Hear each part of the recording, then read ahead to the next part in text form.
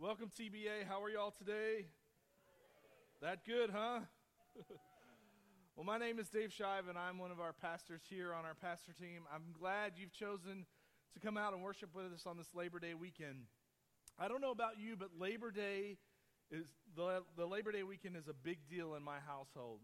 Not because we celebrate the social and economic achievements of American workers, which is what Labor Day was founded upon, but because it's the kickoff to the college football season, right? How many are excited about that?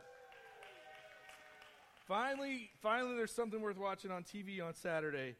There were some crazy games yesterday, were they not? Crazy games. And tomorrow is a big game, right, for all you FSU fans? How many of you are FSU fans? First game of the season. I love it. First game of the season, and FSU's playing Ole Miss. A game that can have a major impact on winning the national championship. First game of the season. That's what I love about college football. It's this picture of people coming together, unifying for a single purpose, sacrificing for each other to obtain that purpose. Each person has a part to play, and they play their part. And that's what separates average teams from great teams. Jeff Jansen, who's considered the world's top expert on sports leadership, he's the president of Jansen Sports Leadership Center. He says, this is what it takes to make a championship team. He says, championship teams are comprised of several individuals who willingly take pride in playing a variety of roles. These roles, when played in concert and harmony, lead to team success. Thus, each player is assigned specific positions and responsibilities that help determine the entire team's success. While individually they are not solely responsible for the team's success or failure, collectively each role forms a synergistic whole that is greater than the sum of its parts. The major difficulties in developing complementary roles is that some roles get more attention and praise, thereby making them seem more important. Championship teams, however, realize that all roles are critical to the overall team's success, and they willingly accept and value their individual roles. See, I love when you see God's principles working out in the world. It's one of those really cool things I like about God, that He set these universal principles in place that no matter who utilizes them, they work. Both believers and unbelievers benefit from these universal principles. And this is a principle that Paul talked about over 2,000 years ago when he wrote his letter to the church in Corinth. He was writing to them about how the church body is set up and how the church body should behave. And here's what he said, and this is in Corinthians. He said, the human body has many parts, but the many parts make up one whole body. So it is with the body of Christ. Some of us are Jews, some are Gentiles, some are slaves, some are free, but we all have been baptized into one body by one Spirit, and we all share the same Spirit. Yes, the body has many different parts, not just one part. If the foot says I'm not part of the body because I'm not a hand, does that not make it any less part of the body? And if the ear says I'm not part of the body because I'm not an eye, would that make it any less a part of the body? If the whole body were an eye, how would you hear? Or if your whole body were an ear, how would you smell anything? But our bodies have many parts, and God has put each part just where He wants it. How strange a body would be if it only had one part. Yes, there are many parts, but only one body. The eye can never say to the hand, I don't need you, and the head can't say to the feet, I don't need you. In fact, some parts of the body that seem weakest and least important are actually the most necessary. And the parts we regard as less honorable are those we clothe with the greatest care. So we carefully protect those parts that should not be seen, while the more honorable parts do not require this special care. So God has put the body together such that extra honor and care are given to those parts that have less dignity. This makes for harmony among the members, so that all the members care for each other. If one part suffers, all the parts suffer with it. And if one part is honored, all parts are glad. Kind of sounds like what Jeff Jansen was saying, doesn't it? And I really think it's a good analogy. A football team's success is dependent upon each person playing their part to the best of their ability. And each role is just as important as every other role. And each position is dependent upon every other position. See, a football team can't win if the secondary decides not to take the field. They can't win if the offensive line decides not to block. They can't accomplish their mission unless each person on the team is involved and is playing their role. The exact same thing can be said of the church. And that's what we're going to be talking about today as we continue in this series called Body Life. For the past few weeks, we've been talking about the things this church, the body of Christ, needs to do in order to accomplish the mission that Christ, who is our head coach, has given us. And today we're going to be talking about those roles or positions, to put it into football terms, that God has given each of us to play. Because each of us have been gifted by the Holy Spirit.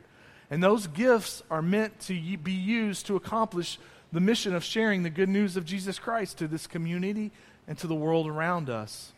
See, that's our national championship. That's our national championship, bringing others to a faith-saving knowledge of who Jesus is.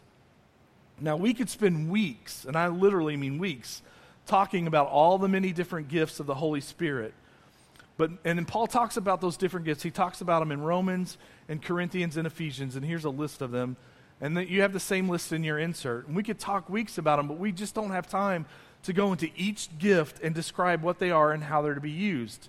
Nor do we have time to go in depth in each one of these passages. So what we're going to do is we're just going to stick with Romans 12, and I'm going to try to give you a good overview of what spiritual gifts are as a whole and what we need to do with them.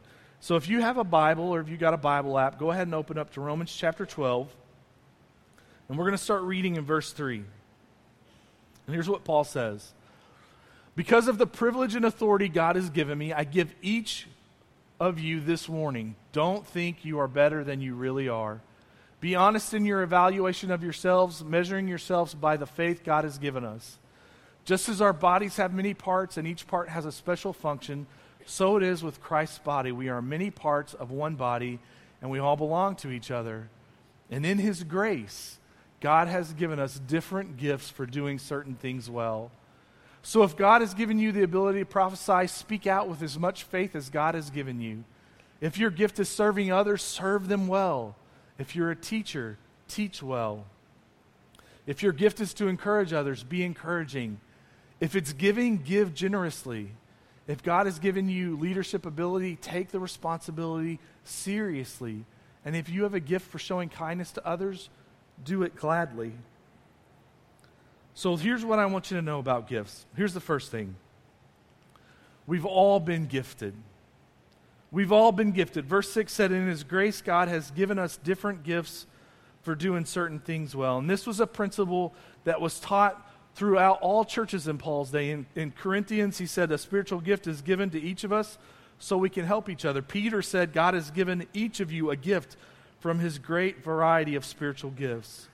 So in Paul's time, a new believer was taught not only were they given the gift of eternal life, but they were also equipped with a spiritual gift or gifts. And that believer was taught that it was their responsibility to discover what that gift was and to use that gift. So each of us here have a gift from the Holy Spirit. There are no exceptions to that. See, when we joined the team by accepting Christ, we didn't join just to sit in the stands. We were equipped by the Holy Spirit to play a position on the team. Each of us has something to offer, a role to play. No Christian can say, I can't serve God because I don't have skills or abilities. Because gifts aren't just for a few of us, they're for all of us. But see, I see two problems with how we utilize these gifts. The first problem is I think that often we are playing out of position. And to put it in football terms, there are some of us that have the talent of a first-string quarterback, but we're playing the position of a water boy on the team. Now, don't get me wrong. Both positions are needed and are equally important, and we'll get into that in a minute. But the team isn't going to accomplish its goal if the water boy is playing quarterback and the quarterback is playing water boy. There are some of us in this church that have leadership abilities, but we're content to be a greeter instead. Some of us have the ability to teach, but instead we're content with just playing an instrument. Some of us have the ability to minister to the poor and destitute, but instead we're content just to help those close to us in this church family. Some of us have the ability to administrate and organize large events or ministries, but instead we're content just to manage a spreadsheet instead. Now don't get me wrong, please hear what I'm saying and don't get me wrong on this. I am not saying that any of those positions or gifts are any more important than others. They're not. We're the ones who wrongly assign a value system to them. God sees them all the same and equally valuable. The point I'm trying to make is for whatever reason there is, whatever the reason is, whether it's fear, busyness, laziness, whatever it is, some of us are not working in the gifting that God has given us, and we're not working to the potential that could be leveraged for His kingdom. Now, that's not to say that we shouldn't sometimes be playing out of position, especially if Christ calls us to it. And I know I sound like I'm contradicting myself, but there are times when a first-string quarterback needs to sit on the bench as a third-string quarterback to learn humility and to learn to be faithful with the small things before they go out and lead the whole team. So there may be a time when you would be serving in a position that underutilizes your gift. But that has to be done with purpose and with Christ's leading, because ultimately He's our coach and He tells us where to go. And there are times when we're called to do things out of great need, and we do those things out of our gifting because the need is that great. But God's the one that directs us in that. We just have to be humble enough to hear His guiding voice. But here's the second and I think bigger problem that we have when it comes to utilizing our gifts. And that's that we just refuse to play the game. We've allowed the things off the field to become a major distraction to us. Things that have nothing to do with the goal of the team to become priorities in our lives. And I really just don't know what to say here. And to be honest, it just baffles me. It baffles me as to why people don't get involved. I mean, we've been given this one mission, and each of us, all of us, have a part to play in making it happen. And in light of what Christ sacrificed for us to be on this team, I just don't understand. I don't understand why people continue to allow so many things to take the priority in their life instead of God. It isn't a lack of need. I can tell you that. There are so many places here at TBA alone, so many places that need your talent. Greeters, ushers, cafe, guest services, next steps, children's ministry, youth ministry, small groups, homework club, food pantry, Honduras, discipleship groups, financial counseling, Living Sent Ministries, Operation Christmas Child, prayer team, worship team, tech team, video team, spiritual coaching, caring for the widows, caring for the poor, caring for the needs of people in this church, hospital visitation, meal trains. The list just goes on and on and on and on. We have to start adjusting our lives to God's purposes, not the other way around. And I don't know how more bluntly I can say it. If you call yourself a follower of Christ and you come here week in and week out, but you're not serving, and you're not playing your position, and you're not using your gifts, why are you here? Why are you here? What are you waiting for?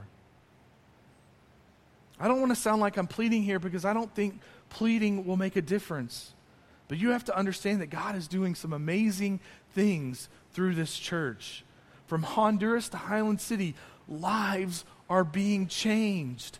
People are coming to a saving faith in Jesus Christ. Do you realize how awesome that is? How important that is, that people are finding eternal life through the work that God does here in this church. And I believe, as well as all the other pastors believe, that God has only started to work. He's only started working through this church. We believe that God has amazing, gigantic plans in store for this church. Plans that can only happen if all of us, and I mean all of us, get involved. Because see, I don't believe that you're here by chance. You may think you're here by chance. that you just randomly showed up or for whatever reason. I don't think it's by chance. I believe God has put you here in this place at this time for a specific reason. Because this team, this body of Christ, this family of TBA desperately needs you to jump in and help with the mission that God has given this church. And it won't happen. It won't happen if his people do not say yes. He's equipped us. He's done his part, but we have to be willing to be used by him. So we've all been gifted. The second thing we need to know is that all gifts are powered by the Holy Spirit. When we talk about gifts, we're talking about Spirit-powered gifts, not talents. There's a clear difference between gifts and talents. Yes, they're both from God, but only believers have spiritual gifts. Talents are not gifts. Everyone has talents, believers as well as unbelievers. And talents are used to benefit people in the natural realm, but spiritual gifts are used to benefit others in the spiritual realm. It's meant to help and benefit others in their relationship towards God. Talents deal more with the surfaces of life. And although they're useful and entertaining, talents don't permanently affect and change people's lives the way that spiritual gifts change people's lives. Now, that's not to say that a believer who has a natural talent can't exercise their spiritual gift through the channel of that talent. A believer with a musical talent may also have the spiritual gift of encouragement and can use music to encourage and inspire people to grow closer to the Lord. A person who is a talented organizer may also be a Christian who has the gift of leadership and can oversee Christian activities in a way that grows believers and reaches unbelievers. The main point that I'm trying to make here is that the work of the church is thoroughly supernatural. It's a supernatural work. See, one of the greatest curses on a church is when a church gets its processes down to such a science that it runs on human effort alone. And the problem with that is that people begin to say no to God. They begin to say no to what God's calling them to because they feel like it's outside of their natural talent or their wiring. And see, if we rely on our talent alone, then we're never going to be successful. See, we have to be dependent upon the Holy Spirit in all that we do. And that should give us hope, because when God's asking us to do something that we feel is outside of our talent, well, then we're able to do it. We can't say, well, I can't do that because I don't have that talent. Well, you're right. You don't have that talent. But the Holy Spirit can do it through you if and only if you say yes. Imagine what would happen if we all said yes and allowed the Holy Spirit to work through us. Gifts are powered by the Holy Spirit. Here's the third thing. Gifts are varied and equally as important. In verse 3, Paul said, because of the privilege and authority God's given me, I give each of you this warning, and it's a very strong warning. He says, don't think that you're better than you really are. Don't think that you're better than you really are. We're all one body, meaning that we're all valued equally. God loves each of us equally. God values each of us equally. The same blood that was poured out on the cross was sacrificed equally for each of us. We're one body and we belong to each other. There are no positions on a football team that are more valuable to the team's success than any other positions. See, if you don't have a water boy who keeps a team hydrated, it doesn't matter how talented your team is, they're not going to be successful without proper hydration, and they're not going to win games. And the same is true in this church. Being on this stage or leading a ministry is no more important than somebody who comes in and puts inserts in your bulletin. Paul said, in fact, some of the parts that seem the weakest and the least important are actually the most necessary. And that's very, very true. This church would not function if it weren't for the sacrifice of those who serve behind the scenes. There is no job too small. See, we're the ones who wrongly assign a value to the roles that God asks us to play. God doesn't assign that value to them. He's gifted each of us to fulfill a role, to serve and bring benefit to the kingdom. So you can't sit there and think, well, I don't really have anything to offer, because that's not true. And you can't think, well, my gift isn't that great, it's insignificant, because that's not true. That's what the enemy wants you to think. every single one of us is needed. Every single one of us has a role. Every single person has something to offer God's kingdom. Every single one of us. And here's the last thing I want you to know. Gifts are used to accomplish the mission. Jesus came to this earth and he took on bodily form, and we call that incarnation. He did that so we would know who God was and what God was like. And often we think incarnation began when Jesus was born and ended when he ascended back to heaven. But the truth is that incarnation was only the beginning when Christ came. The process of incarnation is still going on. See, God's program for reaching and healing a broken world has always involved incarnation. And that work that started with Jesus continues through us. No longer through a single body limited to one geographic location, but through millions of people like you and me all around the world. That's what we mean when we talk about being the hands and feet of Jesus around here. We literally are his hands and feet to the world around us. And the gifts of the Spirit are not used just within this church, but they're meant for us to be able to reach those outside in this world who are in a desperate need of a Savior. See, a football team doesn't just practice to build each other up. That isn't their only purpose. They don't just stay on the practice field. They take what they've learned and they go to their home stadium or to a visiting stadium and they play a real game. And they put everything on the line. Everything they have, they leave on the field, spent with nothing held back.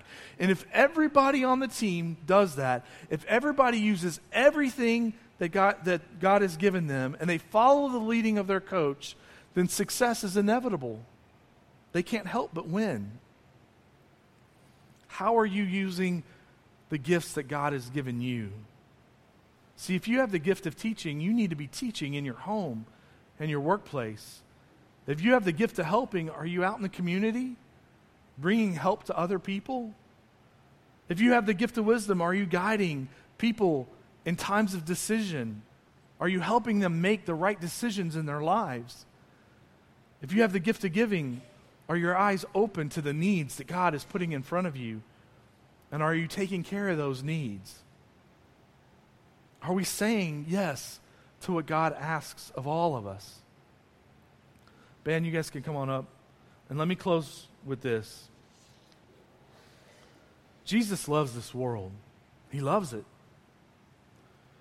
He loves the homeless, the alcoholic, the sexaholics, the prostitutes, the gang members, the drug dealers, the drug users. He loves those who have had great success in life but feel empty on the inside. And he loves those who are down and out, living without hope. He wants to reach all of them and bring them into his loving embrace. And we should love the same way. We should love them the same way. Our mission is to go to them and tell them about a Savior who gave up his life for them. Our job is to use our gifts in order to urge, draw, and love people into the kingdom of God. That's why God's equipped you and me with gifts. That's why he's filled us with his Holy Spirit.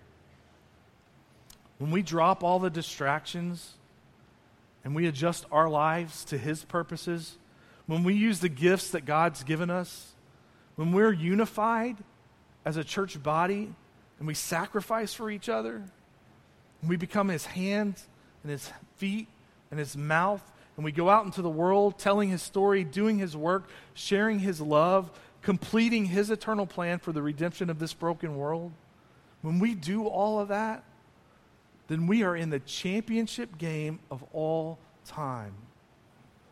And we become the church Christ has called us to be. And my prayer is that we become that church.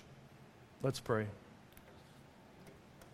Father, thank you for the honor that you have given us to carry out this mission that you've put before us. God, my prayer is that we would be a church that literally is your hands and feet out in the community. God, that we would be willing to say yes to you and whatever you call us to do. God, that we wouldn't let any distractions get in the way of accomplishing your mission and your goal. God, help us to have love, the love that you have for us, for this world. This world that desperately needs you, that desperately needs to find a Savior. Help us to be that salt and light in darkness around us. We love you. It's in Jesus' name we pray. Amen.